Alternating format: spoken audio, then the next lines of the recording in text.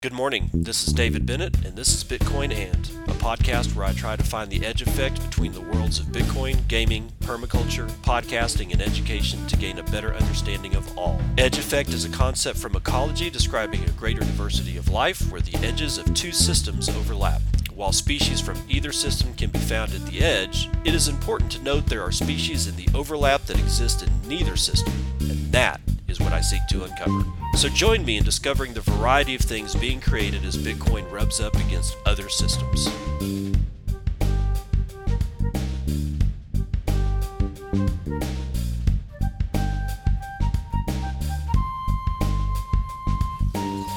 And we believe that achieving inflation that averages 2% over time helps ensure that longer-term inflation expectations remain well anchored at our longer-run 2% objective. In turn, well-anchored inflation expectations enhance our ability to meet both our employment and inflation objectives, particularly in the new normal, in which interest rates are closer to their effective lower bound, even in good times. Hence, as we say in our statement, with inflation running persistently below 2%, we will aim to achieve inflation moderately above 2% for some time, so that inflation averages 2% over time, and longer-term inflation expectations remain well anchored at 2%.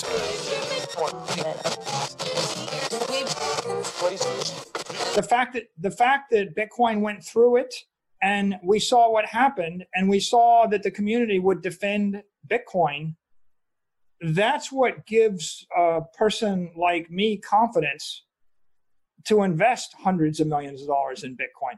I don't want to hear that you've got a new idea and you're upset over transaction fees and you would like to implement smart contracts, so you got to change everything.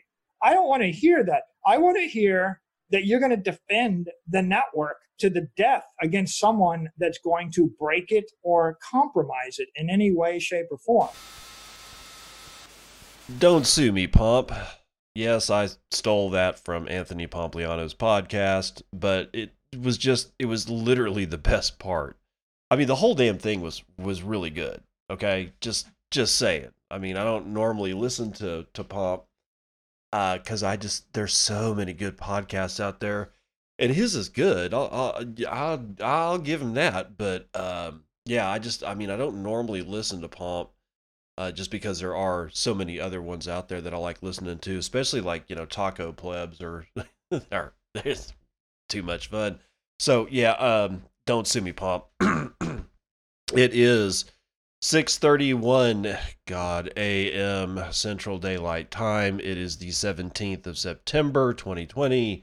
This is episode 288 of Bitcoin, and this is probably going to be a short show. There, for whatever reason, is just not a whole lot going on, unless I did an entire episode on DeFi, which I'm never going to do.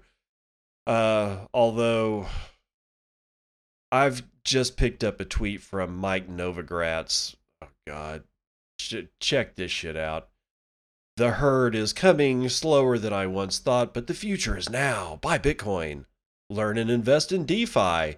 2021, these old guys are in, so beat them to it. Of course, Pierre Rochard comes back and just says, buy and hold Bitcoin. And then Mike just doubles down and says, I have said outside of Bitcoin, everything is a giant venture sandbox, so bets should be scaled appropriately. I do think there are fascinating DeFi projects worth... okay, I'm just going to stop there. Fascinating DeFi projects, what? Sushi? Yam? Version 3 or whatever the hell we're going to be on? Is it really that fascinating? Do you even really know what DeFi even does? What is its purpose? Why is it here? Does anybody even know? Is this literally the same shit that was going on in 2017 where all these altcoins were popping up left and right? People were making millions of dollars, and of course they all went away like Unicorn. Yes, that's right, Unicorn, which lost like 99.9% of its value. It's trading at a penny. People were buying it at above $1. What was the reasoning back then? Right now, the reasoning is like, at least I will give DeFi this. it's at least more narrow. But when I go down the reasoning, the like, I don't have to worry about what Filecoin was going to do with DeFi. I will give it that. I don't have to worry about what Unicorn was supposed to do. I don't have to worry about what Polkadot was supposed to do. I don't have to worry about any of this shit with DeFi. But still, I mean, I don't have to worry about any of this shit with DeFi because it's such a narrow path. I don't have, there's not a whole lot of reasoning, different reasons as to why this stuff occurs. However, when I look at this very narrow and very collapsed view of that which is DeFi, I look down that road and I don't see an exit ramp. I don't see a destination. I literally don't see anything. So if somebody can tell me what DeFi is actually supposed to do, please tell me. And if I get like responses like make you money or provide liquidity or what bullshit, I'm just going to mute your ass. I'm sorry, but just the entire thing is just freaking stupid.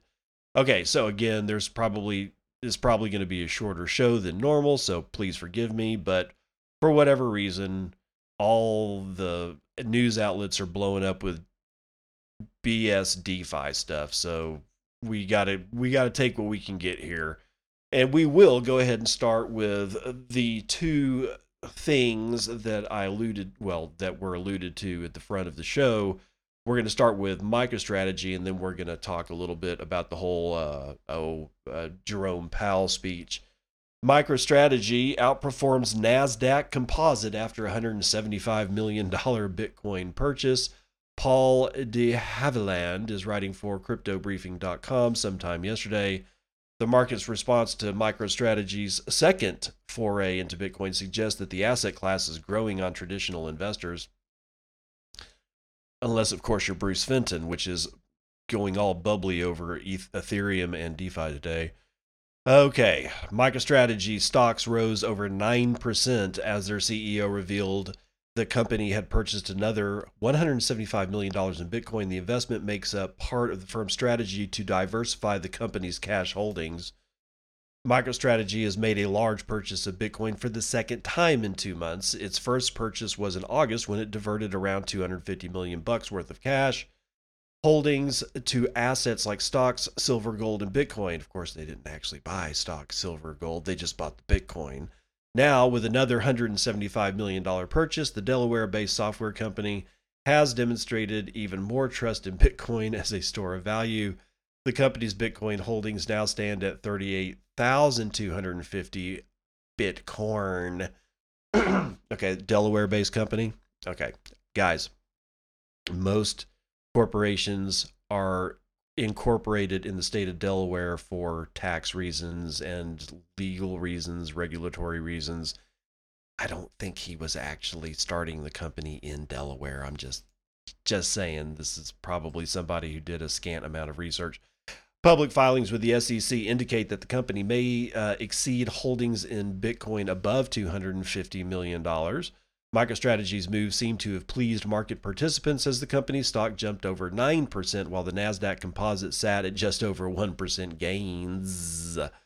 Competitor IT services companies saw minor movements. Cognizant was up around 1.2, Citrix was up under 1, and Infosys was up less than 1%. MicroStrategy's intention was capital preservation, with company CEO Michael J. Saylor saying of their first Bitcoin bet that the cryptocurrency was, quote, a dependable store of value and an attractive investment asset with more long-term appreciation potential than holding cash. Early signs are that investors agree.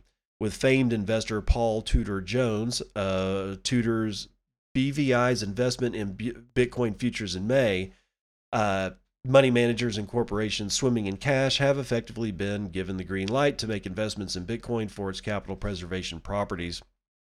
Jones's approval provides cover to institutions to make similar moves. While there has yet to be a large-scale migration to digital assets, the market's response to MicroStrategy's decision could indicate that betting on Bitcoin may be appealing to investors who would never openly bet on BTC. So, okay, there you go. Now, The first part of the opening bit for the show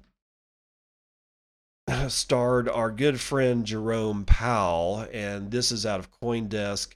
Mayao Shin and Bradley Kuhn are collaborating on this one for CoinDesk.com sometime yesterday. Federal Reserve officials said Wednesday that they would hold United States interest rates at close to zero and work to push inflation above 2%, quote, for some time, end quote. Yeah. Closing the gold window was temporary too, so we shall see. Federal Open Market Committee keeps interest rates unchanged close to zero, according to its statement. The panel agrees to maintain accommodative monetary policy until inflation climbs above 2%, quote, for some time, end quote.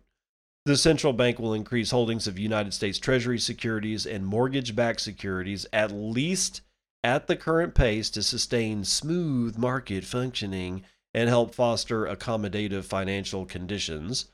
Projection materials released with a statement show officials on average expect rates to remain close to zero throughout 2023.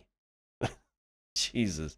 On average, officials do not expect 2% inflation until that time, the year 2023. Robert Kaplan, president of the Federal Reserve Bank of Dallas and a voting member of the panel, voted against the plan. He prefers that the committee retain greater policy rate flexibility. Neil Kashkari, president of the Federal Reserve Bank of Minneapolis, also cast a dissenting vote. He prefers that interest rates stay on hold until core inflation has reached 2% on a sustained basis, according to the statement. Economists weren't expecting Fed officials to make any changes to United States interest rates, which in March were cut close to zero on an emergency basis as the devastating economic toll of the coronavirus started to become clear. It's not the okay. I'm going to stop right there.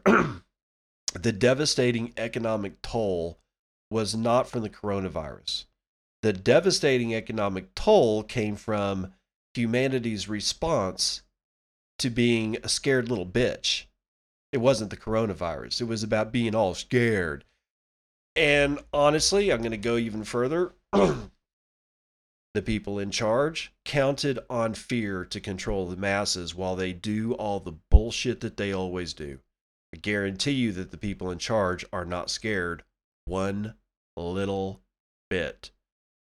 But they count on the fact that the herd is just a quivering mass of jelly all the damn time so that they can do whatever the fuck they want, whenever they want, for whatever reason they want, and they don't want to hear about what you want.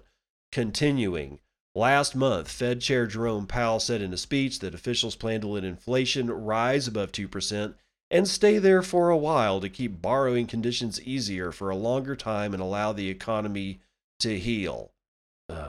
Quote, the Fed kind of kicked the door open at their last meeting by indicating a more aggressive approach to inflation. Matty Greenspan, founder of the cryptocurrency and foreign exchange firm Quantum Economics, told subscribers in an email on Tuesday, a day before the Fed announcement, quote, of course, now that they have everyone's attention, follow-up will be critical, end quote. No, it won't. Did Nixon follow up with the whole closing of the gold window on a temporary basis? There was no follow-up. The Fed has no intention to follow up. They don't need to follow up because they realize that the herd is a quivering mass of jelly. Bitcoin's price was trading at around $11,022 at press time, up 2.4% in the past 24 hours. The price moved temporarily to 11,071 right after the Fed's release. The S&P 500 index was up 0.35%. Of course, this is not true as of this morning when we get to running the numbers, but we'll get there when we get there. Let's see. Robert Stevens is writing about the whole Jesse Powell's Kraken deal. Let's find out how we're going to do this whole banking thing. He's doing this for decrypt.co, and this was sometime late yesterday. Kraken will be the first U.S. crypto bank. Here's why it matters.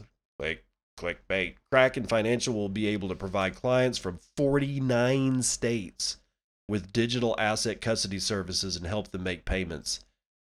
They're opening for 49 states. They're not having to add it piecemeal, okay? That's a big deal right there. they're going to open and be able to service 49 states from the very first day of opening. That's they apparently have all their ducks in a row. Whether you like them or hate them, they have all their ducks in a row. The line between crypto exchange and bank just got even blurrier. Today, the state of Wyoming awarded crypto exchange Kraken a license to create a crypto bank in the state, which is tentatively calling Kraken Financial. Okay, well, at least they're going to keep their original name, hopefully. This makes Kraken the first U.S. crypto exchange to create a bank, specifically a special purpose depository institution, or SPIDIF, which means that Kraken can hold custody over digital assets, operate payment systems, and allow customers to easily switch between fiat and crypto. Kraken Financial's customers currently limited to United States residents and no New Yorkers. So there's the 50th state. Gee, can you wonder why? Could pay bills and receive salaries in cryptocurrency, as well as hold cryptocurrency with the bank once the bank launches. David Kinitsky, Kraken's financial CEO, told Decrypt that the bank expects to launch this either later this year, but most likely at the beginning of the first quarter of 2021. Kraken intends to introduce new services, among them crypto debit cards and staking services, over the next few years. The license comes with a few limitations. Kraken Financial will also be a so-called custody bank, meaning that it will not be allowed to issue loans using customer deposits. Wyoming law requires Kraken to maintain all of its customers' reserves at all times. Quote, right now we are prohibited from lending on the U.S. dollar side. There are some provisions in the statute that enable us to facilitate customer-directed lending of digital assets, and so we would anticipate conducting that type of lending activity, he said, or, well, Kinitsky said. But Kraken has no plans for fractional reserve lending, and I don't think that they're going to be able to do that by Wyoming state law. So we'll have to see. We'll also have to see how they're going to audit themselves and present the fact that they're not doing any fractional reserve lending. We'll have to wait and see how they're going to prove that. They better prove it. Otherwise, I don't believe them. Sorry. I mean, it'd be great, to just go ahead and be rah and believe all this shit out of hand, but you know how this goes. You're going to have to show custody. You're going to have to show audits of that custody, and you're going to have to prove beyond a shadow of a doubt that you are not, in fact, saying that you have more Bitcoin and or any other cryptocurrency than you can prove, which means that you need to stay away from Ether because nobody knows how much Ether is out there. So when they actually start dealing with Ether at this bank, you need to come down pretty hard on Jesse Powell. I'm just saying, just to remind him that we're not going to put up with that kind of bullshit. Continuing on, so how does the bank make its money? Quote, it's very traditional, said Kinitsky. Treasury securities and other assets have yields through the U.S. dollar. Denominated yield is not so tremendous right now, he said. Apart from that, Kraken will take a cut of crypto deposited in its account and will charge fixed fees for services such as wires and bank-to-bank transactions. Quote, those are the standard mechanisms for banks to make money outside of lending, he said. Then, quote, new products, qualified custody, wealth management, and other types of asset classes will have new revenue streams as well, but to start, it's going to be a very standard banking commercial model, end quote. Well, that's not exactly the only way that banks make their money, but I'm just going to go ahead and let that go. Kraken, through its new bank, will also remove its reliance on third-party banking infrastructure. Is that a cost-cutting measure? Quote, yeah, possibly, he said. We'll see. The vagueness. That's relevant because the license will allow Kraken to apply for an account at the Federal Reserve. Okay, here we go. This is the way they really make their money. Or banks anyway, traditionally. It can even seek membership, Marco Santori, Kraken's head of legal, tweeted earlier today. This brings with it a solemn responsibilities plus Fed supervision. It's a powerful tool, and I hope this becomes de rigueur for all applicants. Okay, so that I think that's French for rigor, but I'm not going to look at it. But that has the added bonus of potentially giving Kraken direct access to the Fed. And if that happens, then in theory, they don't need to rely on other banks for the fiat side of their business, explained Nick Carter, a partner at Castle Island Ventures. While Kraken would still have a long way to go before it gets there, it could eventually provide those fiat banking services directly, which is a clear value proposition, he told Decrypt and Kanitsky. Kanitsky told Decrypt. Santori explained earlier today that the move could also bridge the gap between traditional and crypto finance. Quote, a crypto-focused bank would permit an efficient, transparent, and responsible nexus between the traditional finance system and the crypto ecosystem, he said. Caitlin Long, a member of Wyoming's Blockchain Select Committee, added in a tweet that the vote in favor of the license was unanimous and that the process took 27 months. A few months ago, the idea that cryptocurrency companies could become banks was clarified in a public letter in July from the United States Office of the Comptroller of the Currency, an independent bureau within the United States Treasury, which said that national banks are able to hold custody over cryptocurrency. But it was Wyoming's staunch crypto-friendly stance that really paved the way for crypto banks to take form, and it's been no small feat, according to Carter. Quote, it matters because Wyoming's set of laws clarifies the relationship between depositors and institutions in a definite legal manner, which wasn't really clear before, he said. For instance, it wasn't exactly clear whether client deposits would be claimable by creditors in a liquidation situation. The SPDI law clearly establishes that distinction, but the main contribution, he said, was establishing Wyoming as a crypto-friendly jurisdiction and making some important legal clarifications around the nature of crypto collateral, which I expect other states will adopt too. So what it never answered is, well, exactly what is the relationship between depositors and institutions in the instance of, deposits being claimable by creditors in liquidation? Are they claimable? Because if I were to put my assets in a bank that could be liquidated by creditors and then my shit taken away, I don't want to do business with that bank. So if somebody knows exactly what that quote clarity is, let me know. Otherwise, that's it for the banking news. So grayscale speculators hit all-time lows. Bitcoin speculators hit all-time lows as Grayscale says BTC is more like 2016. Cointelegraph's William Suberg writing this one sometime early this morning. Bitcoin hodlers are beating out speculators in a sign that the cryptocurrency's bull run is, quote, just beginning, data suggests. Part of asset manager Grayscale's valuing Bitcoin. Part of asset manager Grayscale's valuing Bitcoin report. Sorry, it's early, guys. Issued this month. The hodler versus speculator index, or the HSI, is showing highly bullish divergence. HSI measures Bitcoin activity from wallets in order to give an impression of how network participants are using BTC and market sentiment as well. The data, compiled from on-chain analytics resource Coin Metrics, labels coins which have not moved in 1 to 3 years as hodler coins. Speculator coins are those which have moved at some point in the past 90 days. The resulting comparison shows, as of August, speculator coins were disappearing while hodler coins coin numbers were spiking. Quote, this chart looks potentially promising for Bitcoin as there are a growing number of hodlers relative to small number of speculators in the market. Author Phil Bonello commented, quote, notice the similar structure of that in early 2016. And they just have this chart here, which I'm not going to describe because why? Because it's a freaking chart.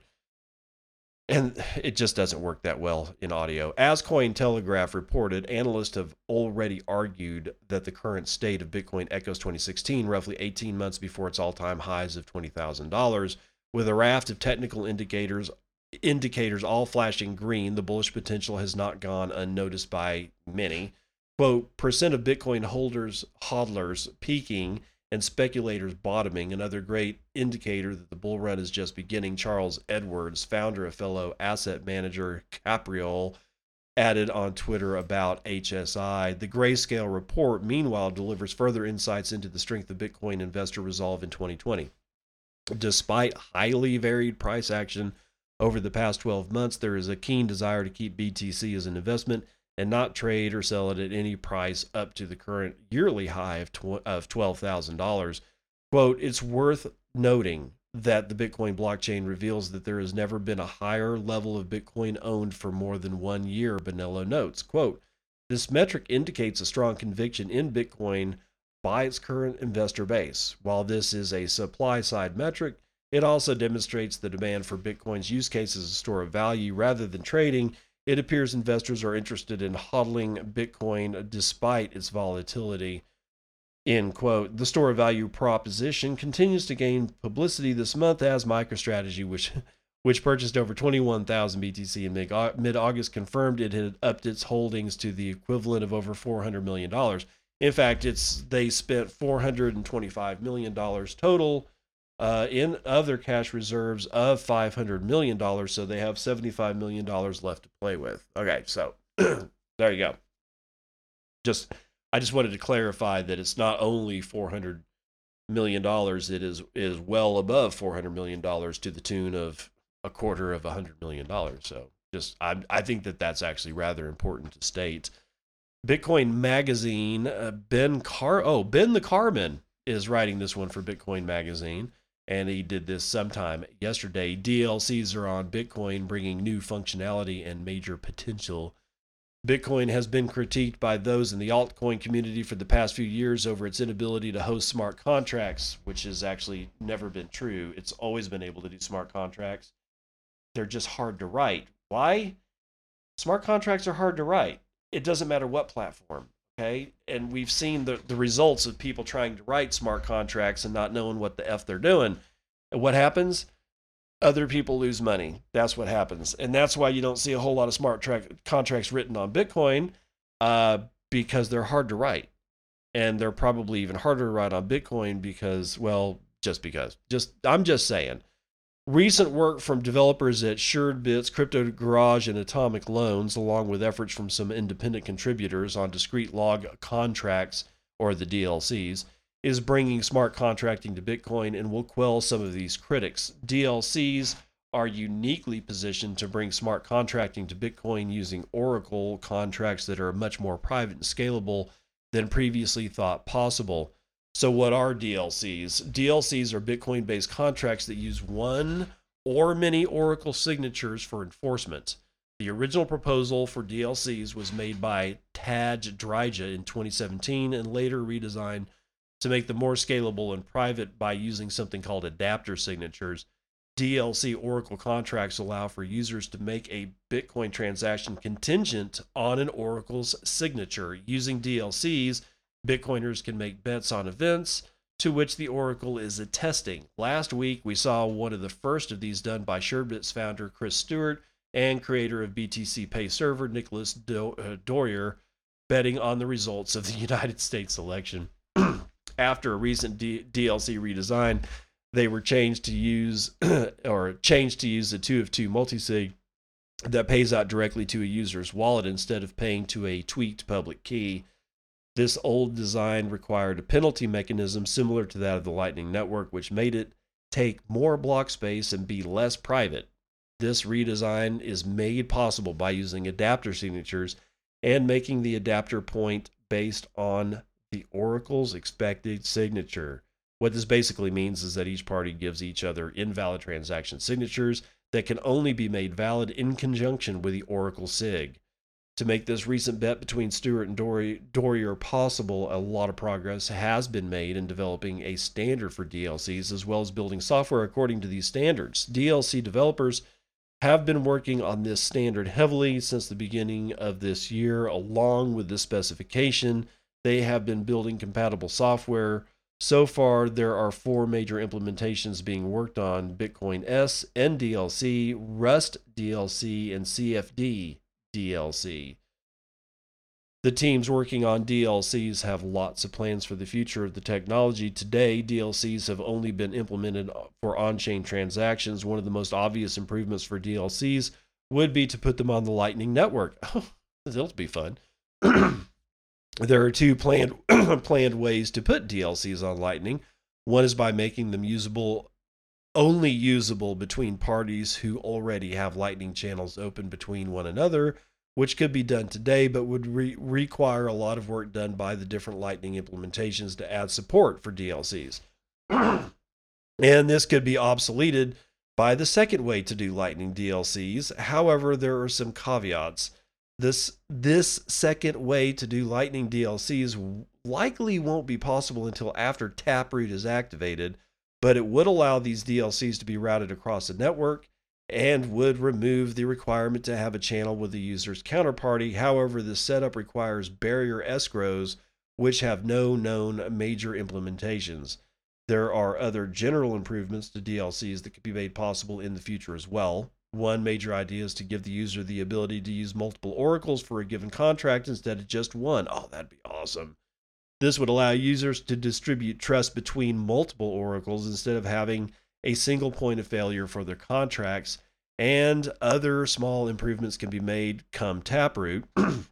With Taproot, we can make multi-sig transactions look like everyday single sig transactions. Applying this to DLCs, we can make them have a smaller on-chain footprint and make them look like any other standard single sig transaction, thus saving users on fees and privacy. DLCs are a pivotal new way to bring smart contracting to Bitcoin, and we are extremely excited to see continued development with them. If you are interested in knowing more about DLCs, check out SuredBit's blog, and if you want to come contribute, check out the DLC specification repo. All right.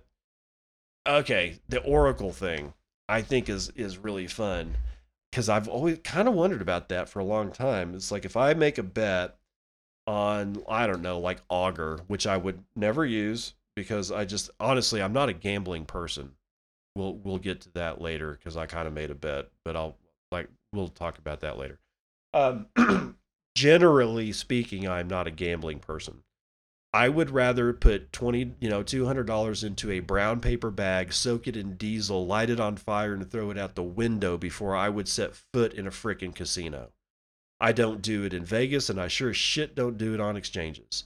Okay? But if I was, then I would have to think, well, if I won the bet, how do I know I won the bet? I mean, if the Chargers won a football game, I mean, I guess I could go to the news and I'd be pretty sure about that, but that would be news. I mean, what if I'm betting on something that is never going to make it to mainstream media? Like I'm not betting on a United States presidential election. Let's say I'm betting on the election of a president in some third world shithole in, somewhere on the other side of the planet. Because you can make those bets probably on Augur. How would I know that they won? Okay, so having the ability to have multiple oracles decide and be able to sign your message, essentially, that you won or that you lost, is great. And that also gives you the ability to say, best 2 out of 3. Again, it's like meta multi-sig, right?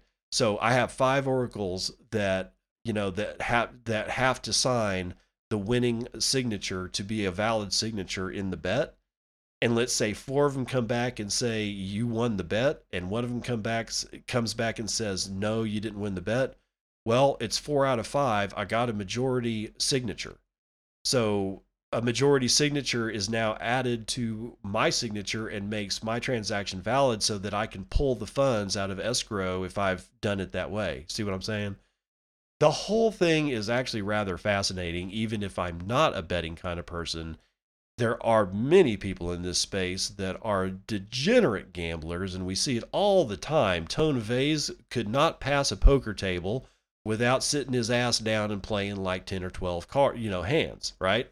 There are bets in this space all the damn time, and like I said, I've recently made a bet.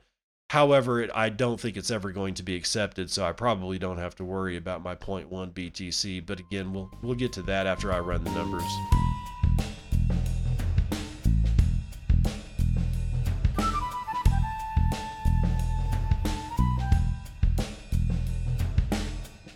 Index futures from CNBC.com look like we're all going to die. Yep, Dow futures are down almost a point.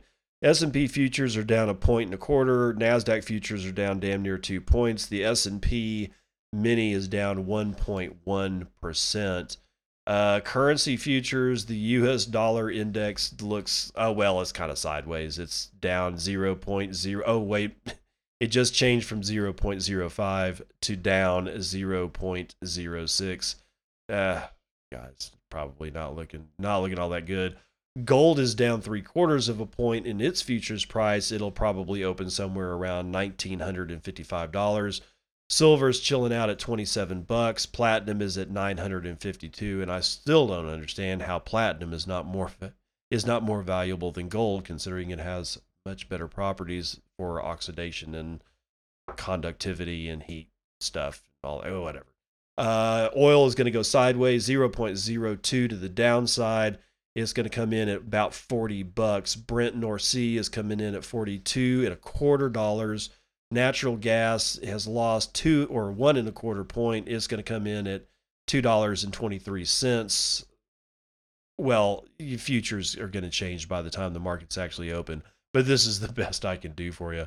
Okay, real money. Bitcoin has had a slide from its $11,000 peak on the news of the MicroStrategy buy, and also the whole pomp episode, because that episode got passed around like a cheap hooker, honestly. It did. I mean, I'm okay, never mind.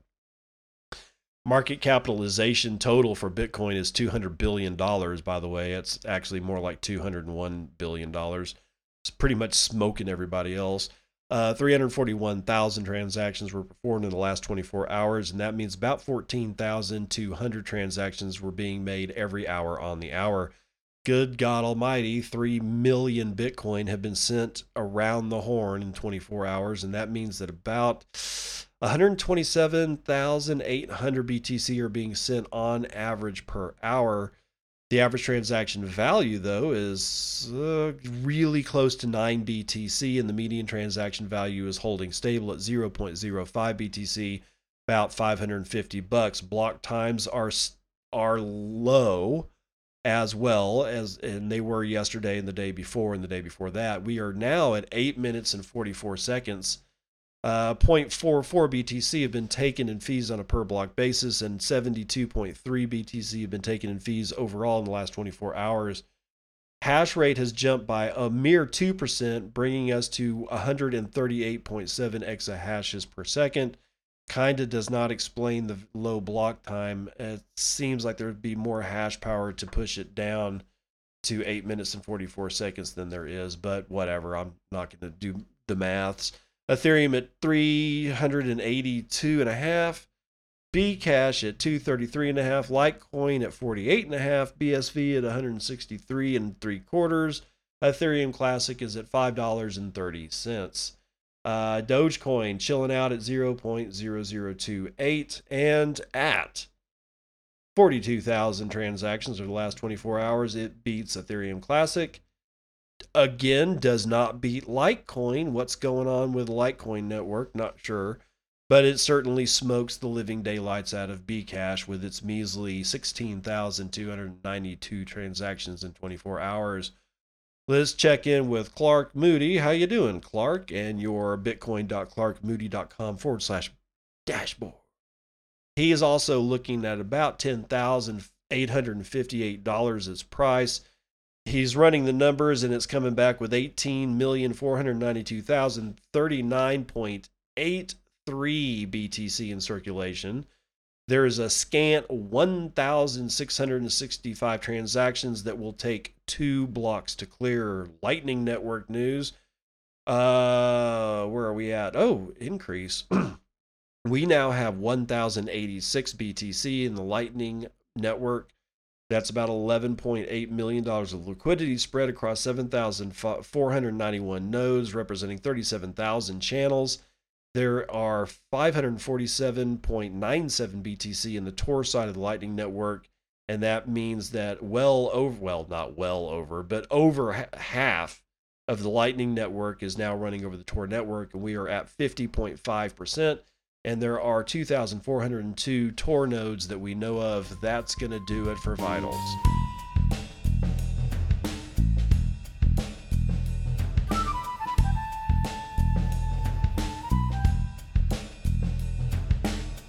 Welcome to part 2 of the morning roundup. We'll start this one with Mohammed Musharraf. He's writing for Cointelegraph.com sometime early this morning.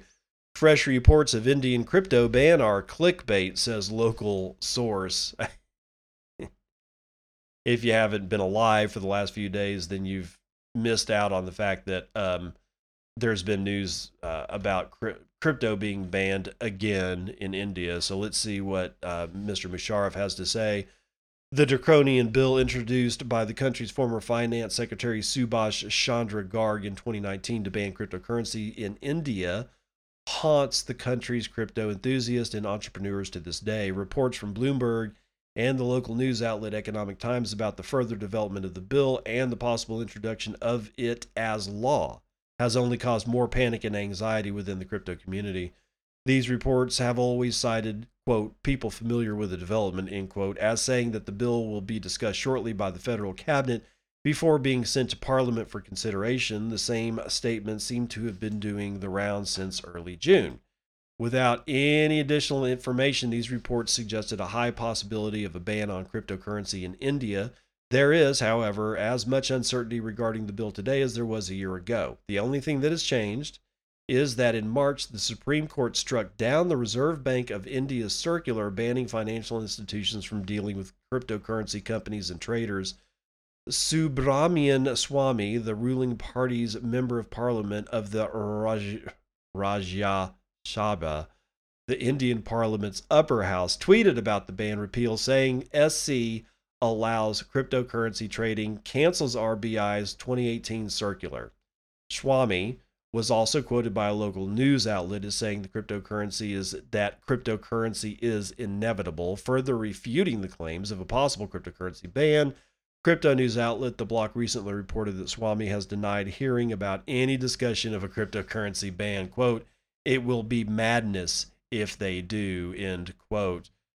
Speaking to Cointelegraph, Ashish Shingal, the CEO of cryptocurrency exchange CoinSwitch, which has its major user base in India, pointed towards a list of bills that is subject to discussion during the monsoon session of the parliament. He said that as much as one can see from the list, no purported ban on crypto trading is scheduled for discussion.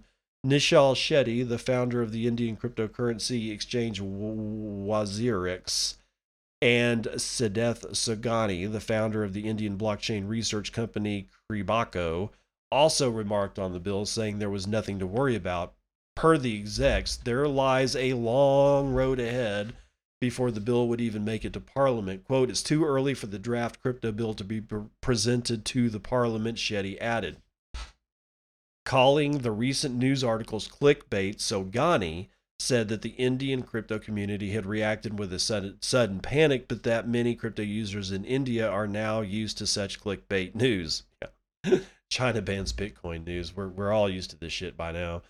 Quote, the bill was moving for sure a few months ago, but I'm not sure about the source which Bloomberg is discussing at the moment, he stated.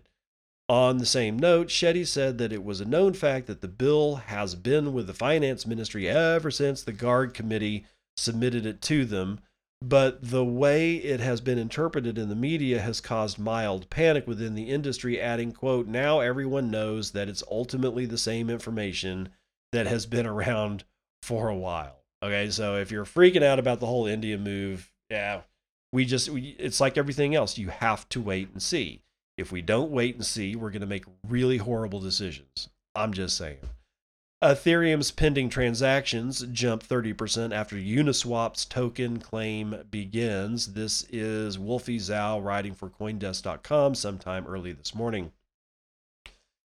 The decentralized trading platform announced around 0030 UTC time Thursday that it had launched its governance token dubbed UNI with 1 billion coins that will be released over the next 4 years. While the liquidity mining for the governance token will not start until Friday, Uniswap said historical users and liquidity providers on the platform are now able to claim for 400 UNI per each address. Quote, 15% of UNI can immediately be claimed by historical liquidity providers, users, and SOCs, literally SOCKS, and it's all in capitals, redeemers / hodlers based on a snapshot ending September 1, 2020 at 12 a.m. UTC, Uniswap said in a blog post. Following the announcement, the number of pending transactions on the Ethereum network per minute has jumped from around 160,000 to over 210,000 as of writing, according to data on Blockchain Explorer Etherscan. Within 3 hours after the claim started, over 18,000 transactions were sent to the smart contract address of the UNI governance token, with more than 5,000 of them pending at the time. The total number of transactions has now reached over 26,000, while the pending ones have dropped to around 3,700 as of writing. The increasing number of transactions sent the UNI smart contract appears to have led to a surge of the gas fee on the Ethereum network, which Uniswap's protocol is built on. The current average gas fee on Ethereum has reached 650 GUI, compared to the average 152 GUI on Wednesday UTC time based on Etherscan's data. In fact, the UNI token smart contract address is now ranking the third in terms of overall transaction fees in the past 3 hours, with a total of 534 ETH worth over $200,000 as of writing, according to Etherscan. Even the site traffic on the Blockchain Explorer has reached a peak. The last time Etherscan site traffic peaked to the current level was during the 2017-2018 ICO mania. Kudos to Uniswap for the successful launch of the Uni token, said Etherscan founder and CEO Matthew Tan in a tweet. Within hours of Uniswap's announcement, major centralized exchanges including Binance, Huobi, and OKX have all listed trading pairs for the governance token, which is now trading hands at around $2.90. Honestly, man, the foolishness. I mean, people are going to get smoking rich out of this, but here's the problem. You have to know when to punch out. Over the long term, I think this is going to be a mess. I'm sure that there's going to be, DeFi is probably going to be here to stay, like ICOs are with us to stay. I mean, my God almighty, you can't even kill the coins from 2016, much less DeFi. So, we're just going to have to put up with this bullshit. And honestly, it's just nonsense because I can't get anybody to tell me what DeFi actually does except provide liquidities to people playing in the giant shitcoin casino. And that, honestly, it just doesn't make any sense. But then we have this. Aspen offers cheap resort rooms as real estate tokens struggle. And I had no idea this shitcoin was alive. Samuel Hague is going to tell us all about it out of Cointelegraph sometime very early this morning. As real estate tokens falter, Aspen Coin has announced cash rebates for token holders who stay at its resort. Okay, Aspen, Colorado. That's what they're talking about. If you don't know the story behind Aspen, I'll give you a brief. It's a shit mountain town where that was essentially built up by John Denver and a couple of friends. And if you don't know who John Denver is, I feel for you, pal. I really do. But after John Denver got famous and then got rich, he wanted to move to the Rocky Mountains, and he found this shithole called Aspen to move into. Of course, he didn't move into the actual town itself. He moved up into the mountains where it's really pretty. But Aspen itself, if you actually look around, it's a shithole. It's got nice buildings, and there's lots of rich people that go there, but it's a shithole. So anyway, it's a ski resort in the middle of the state of Colorado in the United States. Despite the broader security token market booming in recent months, real estate tokens appear to be struggling amid the coronavirus pandemic.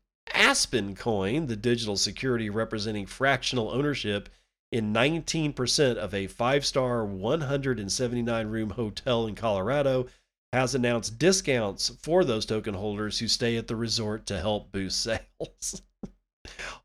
Holders of between 10,000 and 100,000 Aspen Coin will be eligible for a 20% cash rebate on their stay at the St. Regis Aspen Resort, while holders of between 100,000 and 500,000 tokens will be discounted 35%, and holders of 500,000 or more can stay for half price.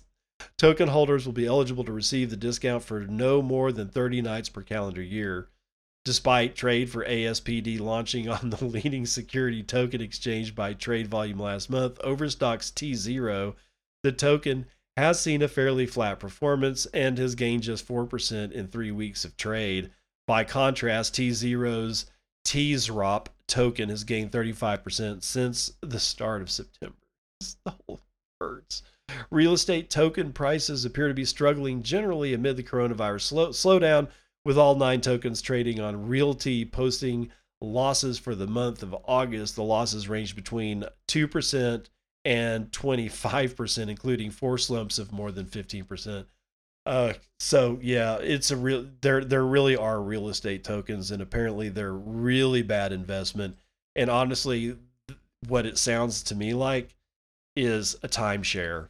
That's what it sounds like to me. And most people hate their timeshares after a while. So, okay, let's do this last one. 2 Russians are indicted for stealing $16.8 million in cryptocurrency. Sharwa Malwa writing this one for decrypt.co sometime this morning, in fact. A United States grand jury indicted 2 Russian nationals, Daniil Potkin and Dmitry for allegedly defrauding 3 cryptocurrency exchanges and their customers to the tune of $16.8 million in various cryptocurrencies, as per a release by the United States Department of Justice on Wednesday. The plan was apparently hatched by the perpetrators back in 2017 to conduct their crimes. The duo used phishing and spoofing tactics, which typically involve the creation of fake web domains and fake identities to trap investors and steal their login and personal information. Such frauds have reportedly accounted for over $1.9 billion in losses worldwide in 2019 alone. As per the allegations, Patolkin created over 13 fake web domains for an unnamed U.S.-based crypto exchange to conduct his alleged crimes. He managed to get 150 customers of the exchange to input their user identification and passwords on those fake domains, effectively stealing the information to their actual accounts in that manner. Patolkin and then used the stolen credentials from the victims to access their accounts and withdraw their cryptocurrency without authorization. No, they had authorization because they had their login information. That is the authorization. So you mean without knowledge is what you mean. They also used the victims' personal details to create more fictitious accounts and used these to withdraw even larger sums of cryptocurrencies from their without authorization. That's how the sentence reads. I can't do anything about the grammar here. But that was not all. The criminal duo also allegedly used a sophisticated market manipulation scheme starting July 2017 that utilized the stolen credentials of the same crypto exchange for a manipulation attack for that targeted 3 customers. The court documents detailed the manipulation process as follows. Patekin and used fictitious accounts to purchase gas, a token that allows users to transact on the Ethereum crapwork prior to the manipulation. Then on October the 29th, 2017, the duo used 3 compromised victim accounts to purchase gas at the same time in their accounts at massively inflated prices. The duo and their co-conspirators then converted their manipulated and artificially highly valued gas tokens to Bitcoin and other digital currencies that are worth a damn, which caused the manipulated value of gas to quickly plummet and caused the value of gas tokens on the victim accounts to be worthless. This allegedly led to losses of effectively $5 million to the 3 victims, the document said. The indictment alleged other similar fraud schemes took place between October of 2017 and March of 2018, resulting in theft attacks targeting customers of 2 other crypto exchanges. The alleged fraudsters were able to gain over $11 million with the 2 loots and $16.5 million overall, the document said. But their luck didn't run long. The U.S. authorities were able to track some of the illegal funds to crypto account. That's this other guy's last name that I'll never be able to pronounce. And then to the perpetrators' identities. At press time, Patolkin and have been charged on 5 counts ranging from wire fraud to market manipulation. Some of the stolen money was regained as well. The document said that the United States Secret Service has custody of $6 million and several $1 million worth of various cryptocurrencies in connection with this crime. Meanwhile, U.S. Attorney David Anderson cautioned against users stashing large amounts of money on crypto exchanges. He said, quote, "The security of digital currency exchanges is only as good as your own vigilance. While law enforcement will do everything within our power to protect you, you must also protect yourself." Okay. So there you go. The most fascinating part of the story, honestly, is that the Secret Service is involved. If you don't know why, I can't really tell you, other than the fact that the Secret Service was spawned out of the United States Treasury Department. It is not, or was never meant to be enforcement for the SEC or the FBI or the CIA or anything like that. It had everything to do with making sure that people didn't counterfeit the money. All right. So I'm just saying. Let's see here. Oh, I got a weird message on my computer. Uh, that's why I'm kind of stammering here, because I don't know if it's a process in my recording situation or not. I guess we'll see. Anyway, that's going to do it for the morning roundup.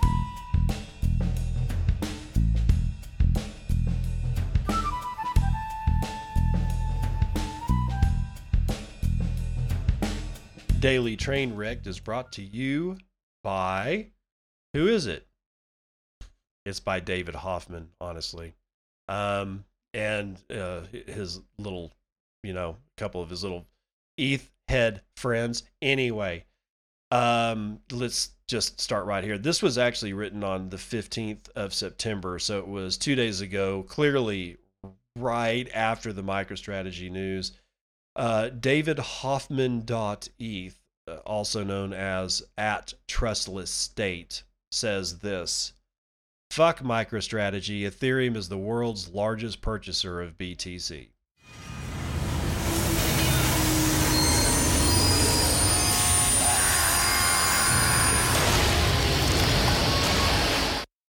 Of course, he gets just raked over the coals in his comments, but this is the same. What he's talking about, he's referencing this other tweet from lastmjs.eth.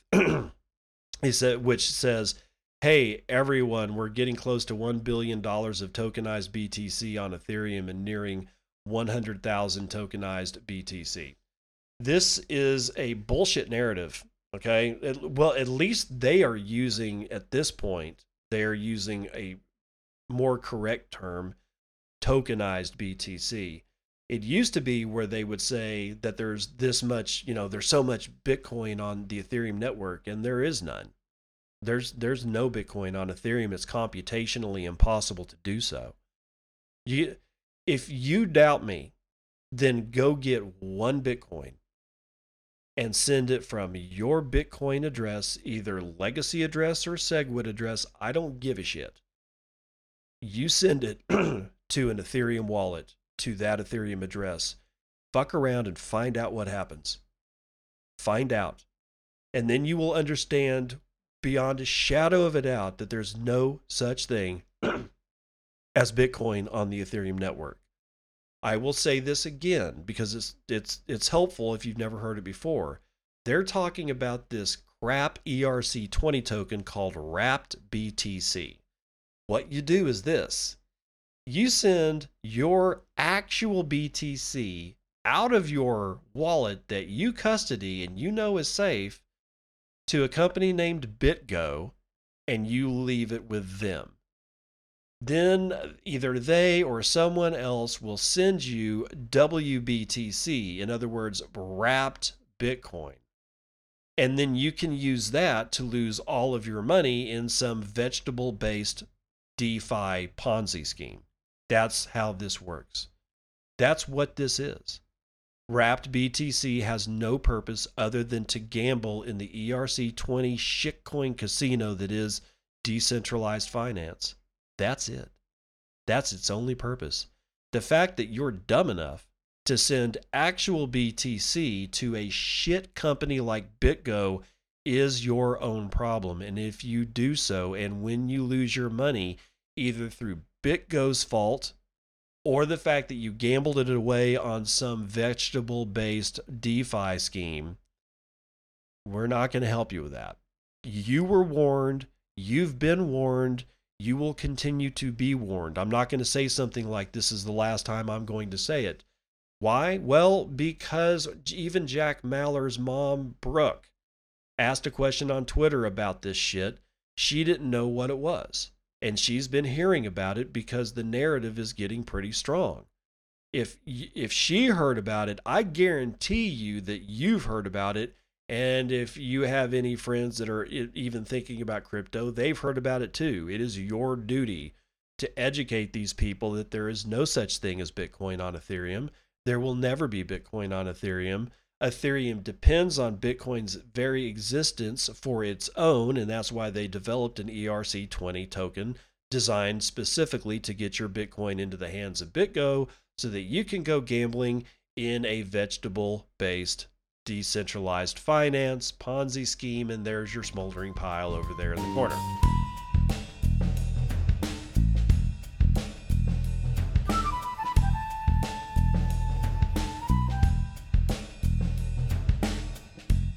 It's joke time here on the show. This is Terrible Joke Corner, brought to you by Dad Says Jokes, who says, I want to tell you a joke about a girl who only eats plants.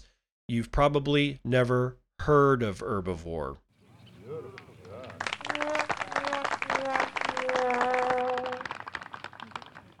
Yeah, that's a bad joke. I also forgot to tell you that I did bet this David Hoffman joker with that whole Ethereum or Bitcoin being on Ethereum guy. I bet him 0.1 BTC that he could not do the following. Send an actual BTC from a native BTC wallet to a native Ethereum wallet and keep it there for the time length of a block on the Bitcoin network and send it back. After I made him that bet, I didn't hear a damn thing out of David. Why? Because he's a liar. He's a fraud. He's a cheat. He's also a big coward wussy. Anyway, I'm just going to go ahead and end it there. Honestly, I can't believe I made it to an hour. That's really odd. I didn't think I had that much news to tell. Anyway, I'll see you on the other side.